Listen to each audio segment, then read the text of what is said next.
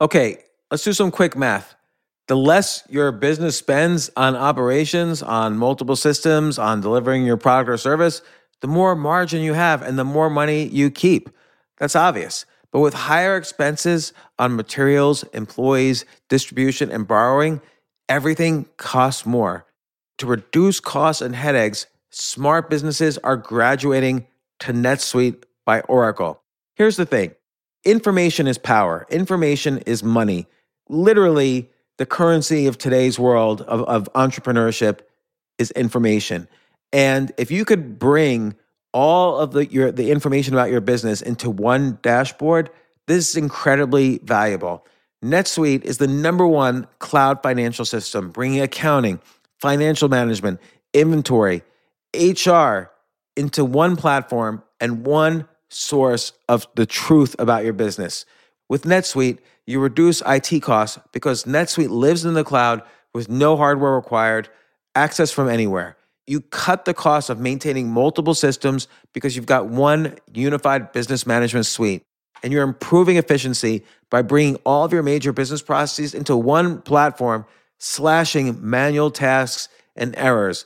This is so valuable. You just hit a button and you can see all the information about your business instead of having to call 5 different departments and get all these emails and put it all together and make sense of it.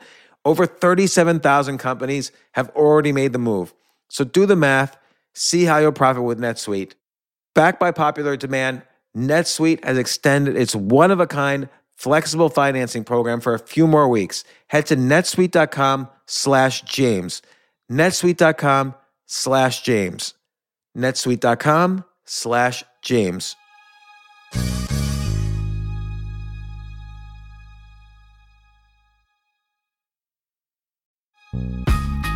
This isn't your average business podcast, and he's not your average host. This is the James Altucher Show. Today on the James Altucher Show. So originally, I brought Jeff Lerner on to help me with one of the Side Hustle Fridays. I hope you listened to this one. It was so valuable. It was about a week or so ago about how to set up a digital agency. I'm even trying to tell my own daughters, if you want to make money and start a business, but you don't have a lot of startup money, start a digital agency. That's how I started my first business in the 90s with zero money. I started a digital agency, and I asked Jeff Lerner, who had his own digital agency just fairly recently. He had 50 employees and tens of thousands of clients. I asked him to come on to Side Hustle Fridays to explain it, but we started talking before we started recording for Side Hustle Fridays, and he told me he had dropped out of high school to be a jazz pianist. And so I wanted to hear all about this, not only about dropping out of high school, which I fully respected, but also what are the skills needed to learn. He said he didn't even start playing the piano until he was 16 or 17, and within 2 or 3 years, he was a professional jazz pianist. So I wanted to find out, how did he learn it so fast? What are the skills to become a great improviser on the piano or in music? How did he learn music theory? Did he have a magical ear, which he didn't? And he told me, and it was just a fascinating story. So we're releasing it as a podcast. So here's the jazz pianist.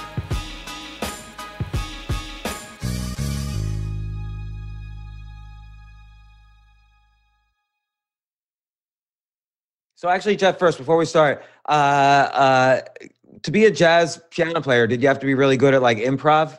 Yeah, that was the name of the game, pretty much. Could you hear a song, a TV theme song, and just start riffing around it on the piano? Yeah, yeah. That was my skill, I was or fun did you at have parties. an ear?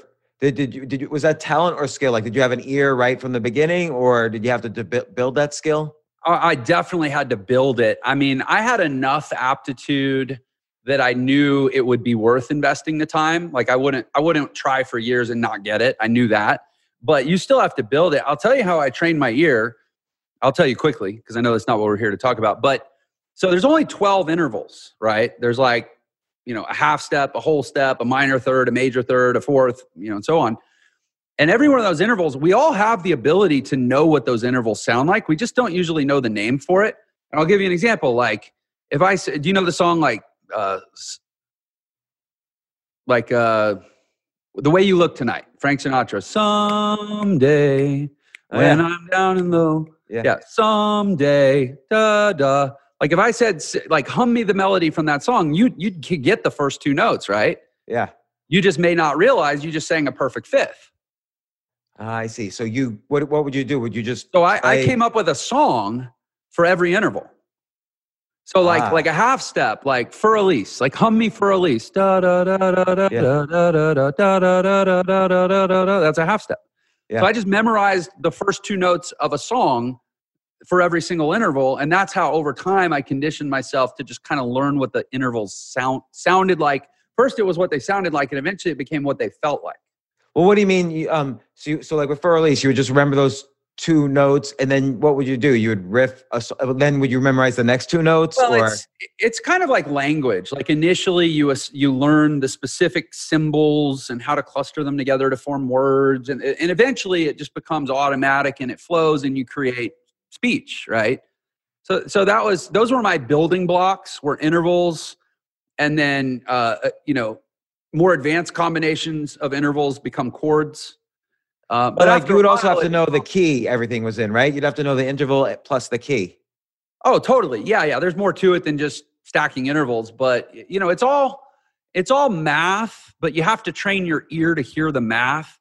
But I mean, we could talk all about it at length, but I was very methodical. I had flashcards. I didn't start playing till I was 17 years old. And I was professional by 20. Wow. And I became a professional musician because I didn't want to ever have to get a job. And I'm like, this is something I can do to get paid enough to live. And so I dropped out of high school and I went full on 10 hours a day, self-taught. I will become a professional musician, but I know I'm already 10 years behind. So how can I be as efficient and as effective as possible? I had flashcards. I mean, you could be like, Jeff, tell me, rattle off the notes of the C# melodic minor scale, and I'll just do it. I mean, I learned the math because one of the things I realized is my hands are always going to be a decade behind. The mechanics of playing the piano are something that it's so much easier to start developing before you go through puberty. Because then as your muscles and your connective tissues grow, they're already pliable and they're already doing those things. Because I was 10 years behind, I knew that I had to be better up here because I would never be as good down here. That's so interesting. And then did it get to a point where you would hear a song and you would say, oh, okay, that's a C# minor fifth or whatever? Yeah, I never fully nailed perfect pitch. Perfect pitch is the one thing that I truly do believe is either you got it or you don't. But what I got good at is referential pitch placement. Like right now, I was listening to a song this morning that was Mercy by Muse. I was listening to it at the gym. I can still hear it, and I happen to know it starts on the 4 chord in G, which means I still have a C ringing in my ear, so to speak. So I have a reference point, and I'll have it for the rest of the day. So I could tell you any other note, I could tell you any other chord. But if you give me, if I don't hear any music for a week, for example, I lose that. Would you, let's say you're a professional, would you have a fake book? So if someone said, hey, play, whatever, I don't know. But yeah, play Misty, play The Way You Look Tonight, play What a Wonderful World. Play, yeah, so the fake book is just like the chords. And then how would you start thinking about coming up with the song around those chords? Like you had a kind of a standard bunch of, this is a minor third, it was C, here's what I usually play for that. Yeah. You learn every note in relationship to every other note in any possible combination of all notes. You attribute a specific mathematical function. And some people don't learn this way. Some people I think are much more instinctive than me. I understood music intellectually before I really internalized it. It's just my process. So yeah, I mean, if I have a tune, What a Wonderful World, now I know that when it goes da da da da da da, when it hits that note, it lifts and it goes to it does a 3-6-2-5-1 cadence. So if I know what key we're in, I know what that is. I know what are the logical substitutions for those chords. I know what are the interesting color tones you can add on top of those chords to jazz it up. Like let's say it was just real basic, like it's a C chord is kind of the skeleton, the backbone of a song. How would you start to enhance that? Typically the first thing you do is you add a seventh. So your basic major triad is 1, 3, 5. It's the root, the third, and the fifth of any whatever key you're in. So C, E, G. Yes. So if I want to kind of start to spice it up a little, first thing I'd probably do is add a B, which is the seventh. Yeah. And that's going to immediately soften it and give it a little more of a jazz feel.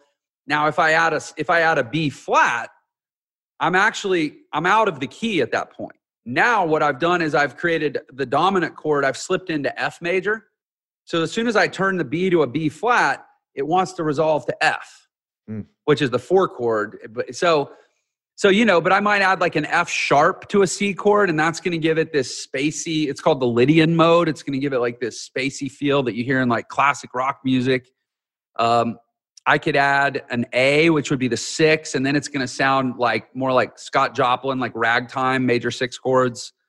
I can go from there. I mean, I could add a C sharp, which is going to give you a minor ninth, which is the most dissonant interval, and it's going to sound like a wrong note unless you resolve it creatively. Then it sounds really cool. What do you mean by resolve it? Like, because you can't use any note. Like, let's say you do the B flat, so now you're in the F chord.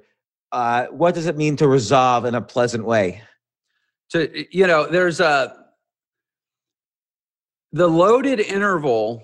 I mean, you sound like enough about music to be dangerous. I read music for piano as a kid, but not, in 30 years. So the key to understanding how music tends to cycle through, or I would say a key, it's kind of like maybe the most basic element of tension and resolution, is what they call tritones, which is a flatted fifth. And so if you take a C chord, C, E, G, and you add the minor 7th, which is B flat, the reason it wants to resolve is because the relationship between the E and the B flat is a minor 5th. It's a tritone. That interval either wants to collapse in or it wants to expand out. So the natural, think about it, if you take, are you following, like you can picture that kind of C, E, G, B flat? Yeah. And the E and the B flat is what's called a tritone, and it wants to collapse in. So when it collapses in, if you take an E and move it up and a B flat and move it down, what do you get? Like a F or a G? You get an F and an A.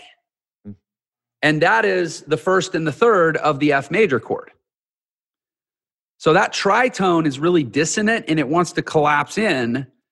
And that is actually why the dominant chord, which is when you make the 7th minor, why it wants to collapse to a major 4 chord, because that tritone just releases. It's the language is esoteric. It's hard to describe, but that's interesting. So sorry for the questions on this, but I'm really curious. And then we'll. So let's say I don't know what Twinkle Twinkle Little Star is. I feel like that's like a C chord. Yeah, and that's another fifth. I think that was actually the tune I used for a fifth. Da da da da da da da da. That's a fifth. And so let's say something's in the C chord. What did it mean? You just hit like after you play the C chord, you just go straight to a B flat, and then how do you kind of melodically resolve? Like what does it mean? Like I hear what you're saying. Like it wants to move into the F or the A, but how do you do that so it's musical? So it feels like it's still part of the song. That's you're still saying the language of the song. Yeah, I mean, I think a lot of it is driven by the idiom, like Twinkle Twinkle Little Star, nursery rhyme type tune. Kids sing along. You want to keep it pretty basic. I mean, da da da da da da da. I mean that the da da, the A, the 6th. Theoretically, you'd probably just keep it over the C major triad. Because a lot of harmonic shifting isn't going to feel very nursery rhymey, right? It's not going to feel like kids' music. But that's okay. I'm just thinking from a jazz perspective. Yeah, but if you wanted to be like real crazy, if you wanted to be bluesy, you would make that A the third of a dominant of an F minor, an F dominant chord. So it'd be like a dominant 4 chord.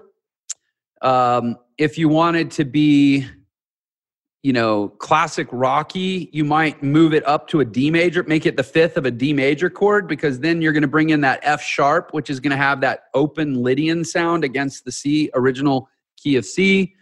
You could make it the root of an A dominant chord, which would become what's called a secondary dominant that wants to resolve to D minor, which is the 2. So what would that sound like? If you can rough, I know it's not easy to do it with just humming. Hey, listen, do you guys have time? Dude, I love this stuff. If you're not in a hurry. No, I'll make this like a little mini podcast. Oh, is he going to break out his... Oh, no, is it a Steinway? Yeah.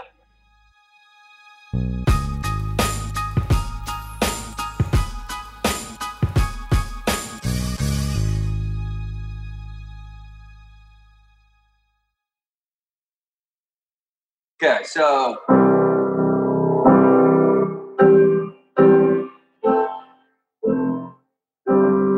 that's like one option. That's like a pretty tonal option. So you got your C. So that's just taking the chords that you might see in a fake book and simply playing them with some effect. Yeah, and what I did though is I expanded the chord. So I took this is called an inversion. So by moving the bass from the root to the third, I create what's called a first inversion. And then I open the chord up by doing fifth, root, fifth. So the only place the third exists is in the bass. And that gives kind of, a lighter feel that...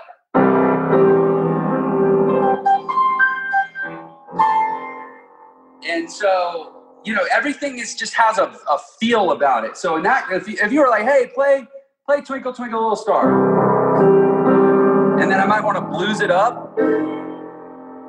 So what I did was I took the 4 chord, but I flatted the 7th. So wait, so the 4 chord, the F chord, what's the 4 chord in this case? It's F, it would be F major, but I added an E flat. And I could also go.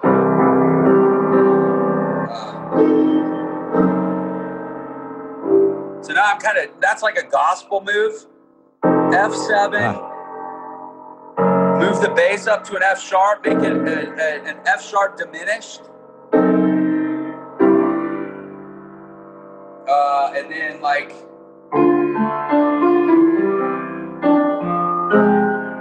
then so there I go to like a minor 4,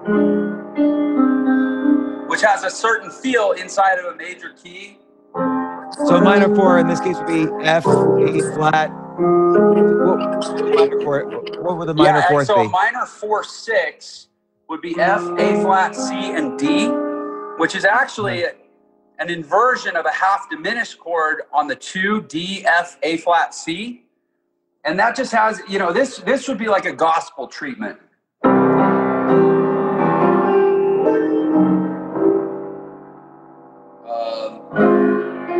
That would probably work well. And I could even go secondary dominant. So now I'm on an A7. And then I would go 2-5-1. What do you mean 2-5-1? So 2-5 is going to be a D minor chord, followed by a G dominant chord. And then instead of going to the 1, there's some false resolutions.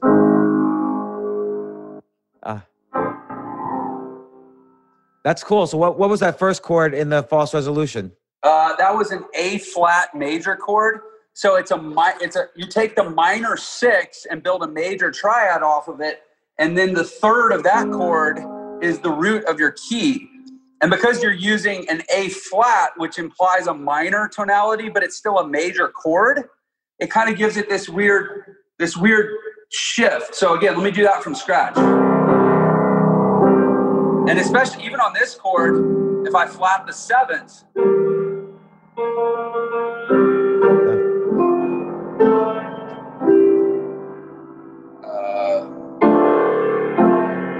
what did I do? Hold on, let me try to remember what I did.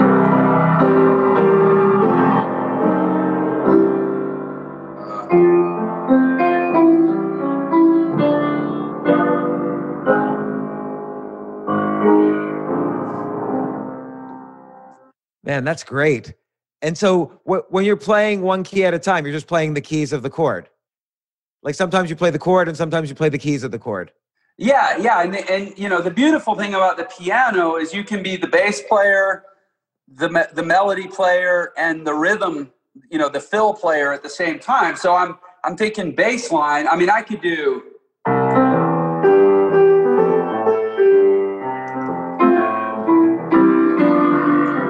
you know, walk the bass line, right? And then you always got to hold down the melody, because if you lose the melody, nobody knows what you're playing anymore, unless you're. I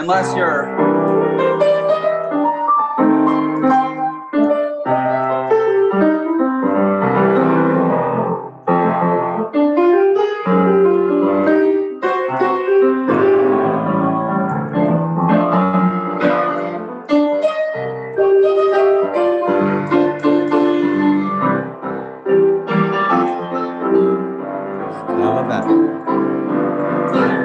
You know.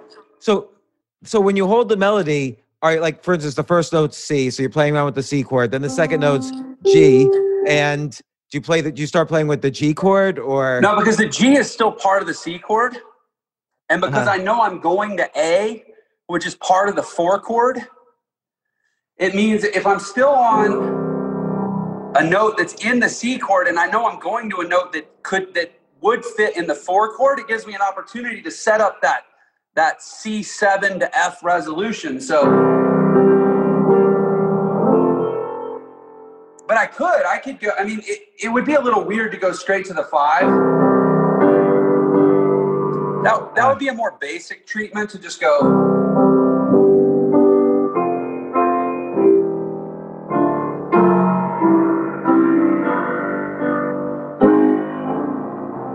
So yeah, once you learn all the intervallic and harmonic implications of different chord functions within a key, and then you learn how those chords operate within certain genres, then it, you know, becomes like a playground. And so what could I read? So obviously there's fake books which give you all the skeleton of all these songs, but what would be a good thing to learn? Like you were saying, to give it a gospel feel, to give it a jazz feel, to walk the melody and that kind of give it a really jazzy feel. Like you said, spent a lot of time learning the intellectual aspects. I could start there. I taught myself out of a book called The Jazz Piano Book by a guy named Mark Levine. And, you know, look, there's a zillion books. I'm not going to say it's the best or the most inclusive, but I will tell you that like 95% of what I know about basic theory and how to apply it stylistically to different ways of playing the piano, I learned from that book. That's really great. And I spent a year like studying that, like you would study like an anatomy book for medical school. I mean, it was obsessive. How many hours a day? 8 plus. Wow, 8. I dropped out of high school. I told my parents, there's nothing for me in high school. I want to play piano. I'm not going to go get a job. Save your money. Don't send me to college. Just buy. I said, but if you get me a piano, that would really help. Were they like, Jeff, that's the stupidest idea I've ever heard. You got to get a high school degree. They had been through the ringer with me so much at that point. I think they were just excited to see me excited about something. And you hadn't even, were they like, Jeff, you don't even know, you can't even play 3 notes on a piano? Well, I could play 3 notes, but I just couldn't play like 30 notes. I mean, I had played guitar previously. Like I could sit down and kind of clunk out Mary Had a Little Lamb. Like I was one of those total amateurs, but yeah, I mean, there was some skepticism, but. What about your friends? Like, did you feel any peer pressure to say, like, did they say, hey, oh yeah, everybody thought us? I was insane. Everybody thought I was completely insane. How did you have the inner guts to ignore friends, teachers, parents, guidance counselors, history, everything?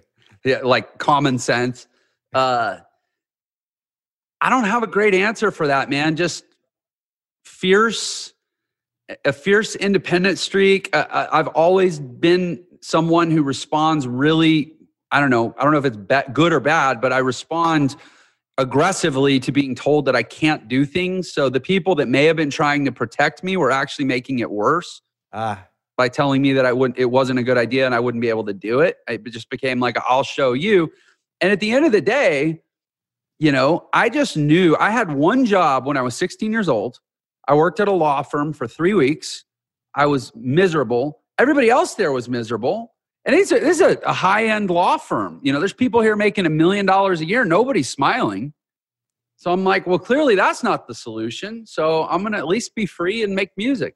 So while you were studying 8 hours a day, were you doing anything else for a living or studying or? No, my parents essentially had told me we were committed to paying for your life until you were 18. You're a high school student and now you're 16 and you've decided you want to be a piano player. So you've got 2 years.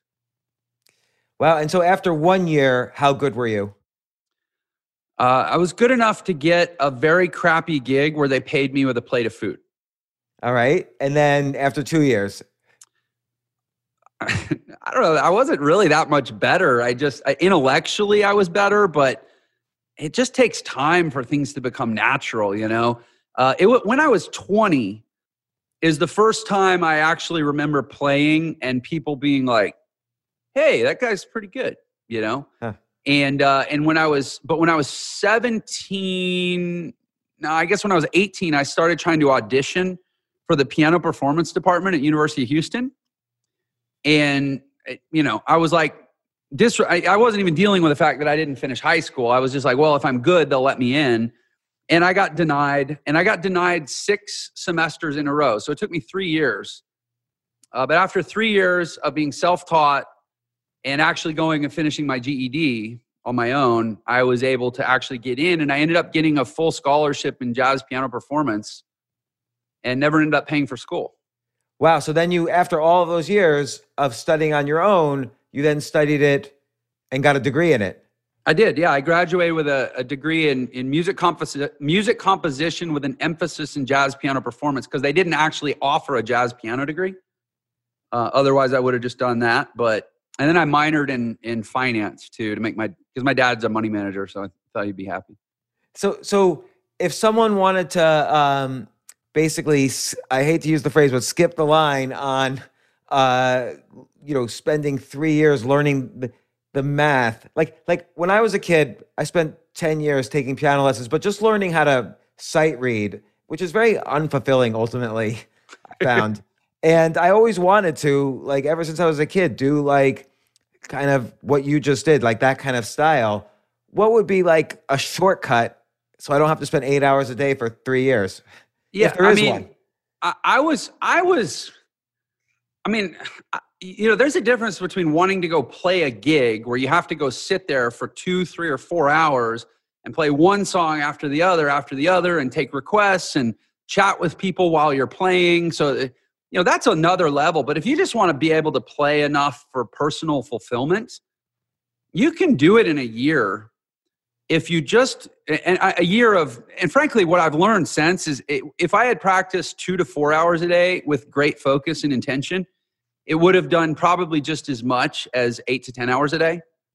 There's a major point of diminishing returns cognitively for me, for anybody, I think, with music. I was bored / desperate / on a mission. So I went overkill, but in a few hours a day for a year, I would imagine you could get to where you could hear a tune on the radio, pick it out, add some chords to it, and have a lot of fun and impress your friends. So let's say I'm going to shortcut that now. So let's say I had a fake book. So I don't have to pick out, the critical parts just by hearing.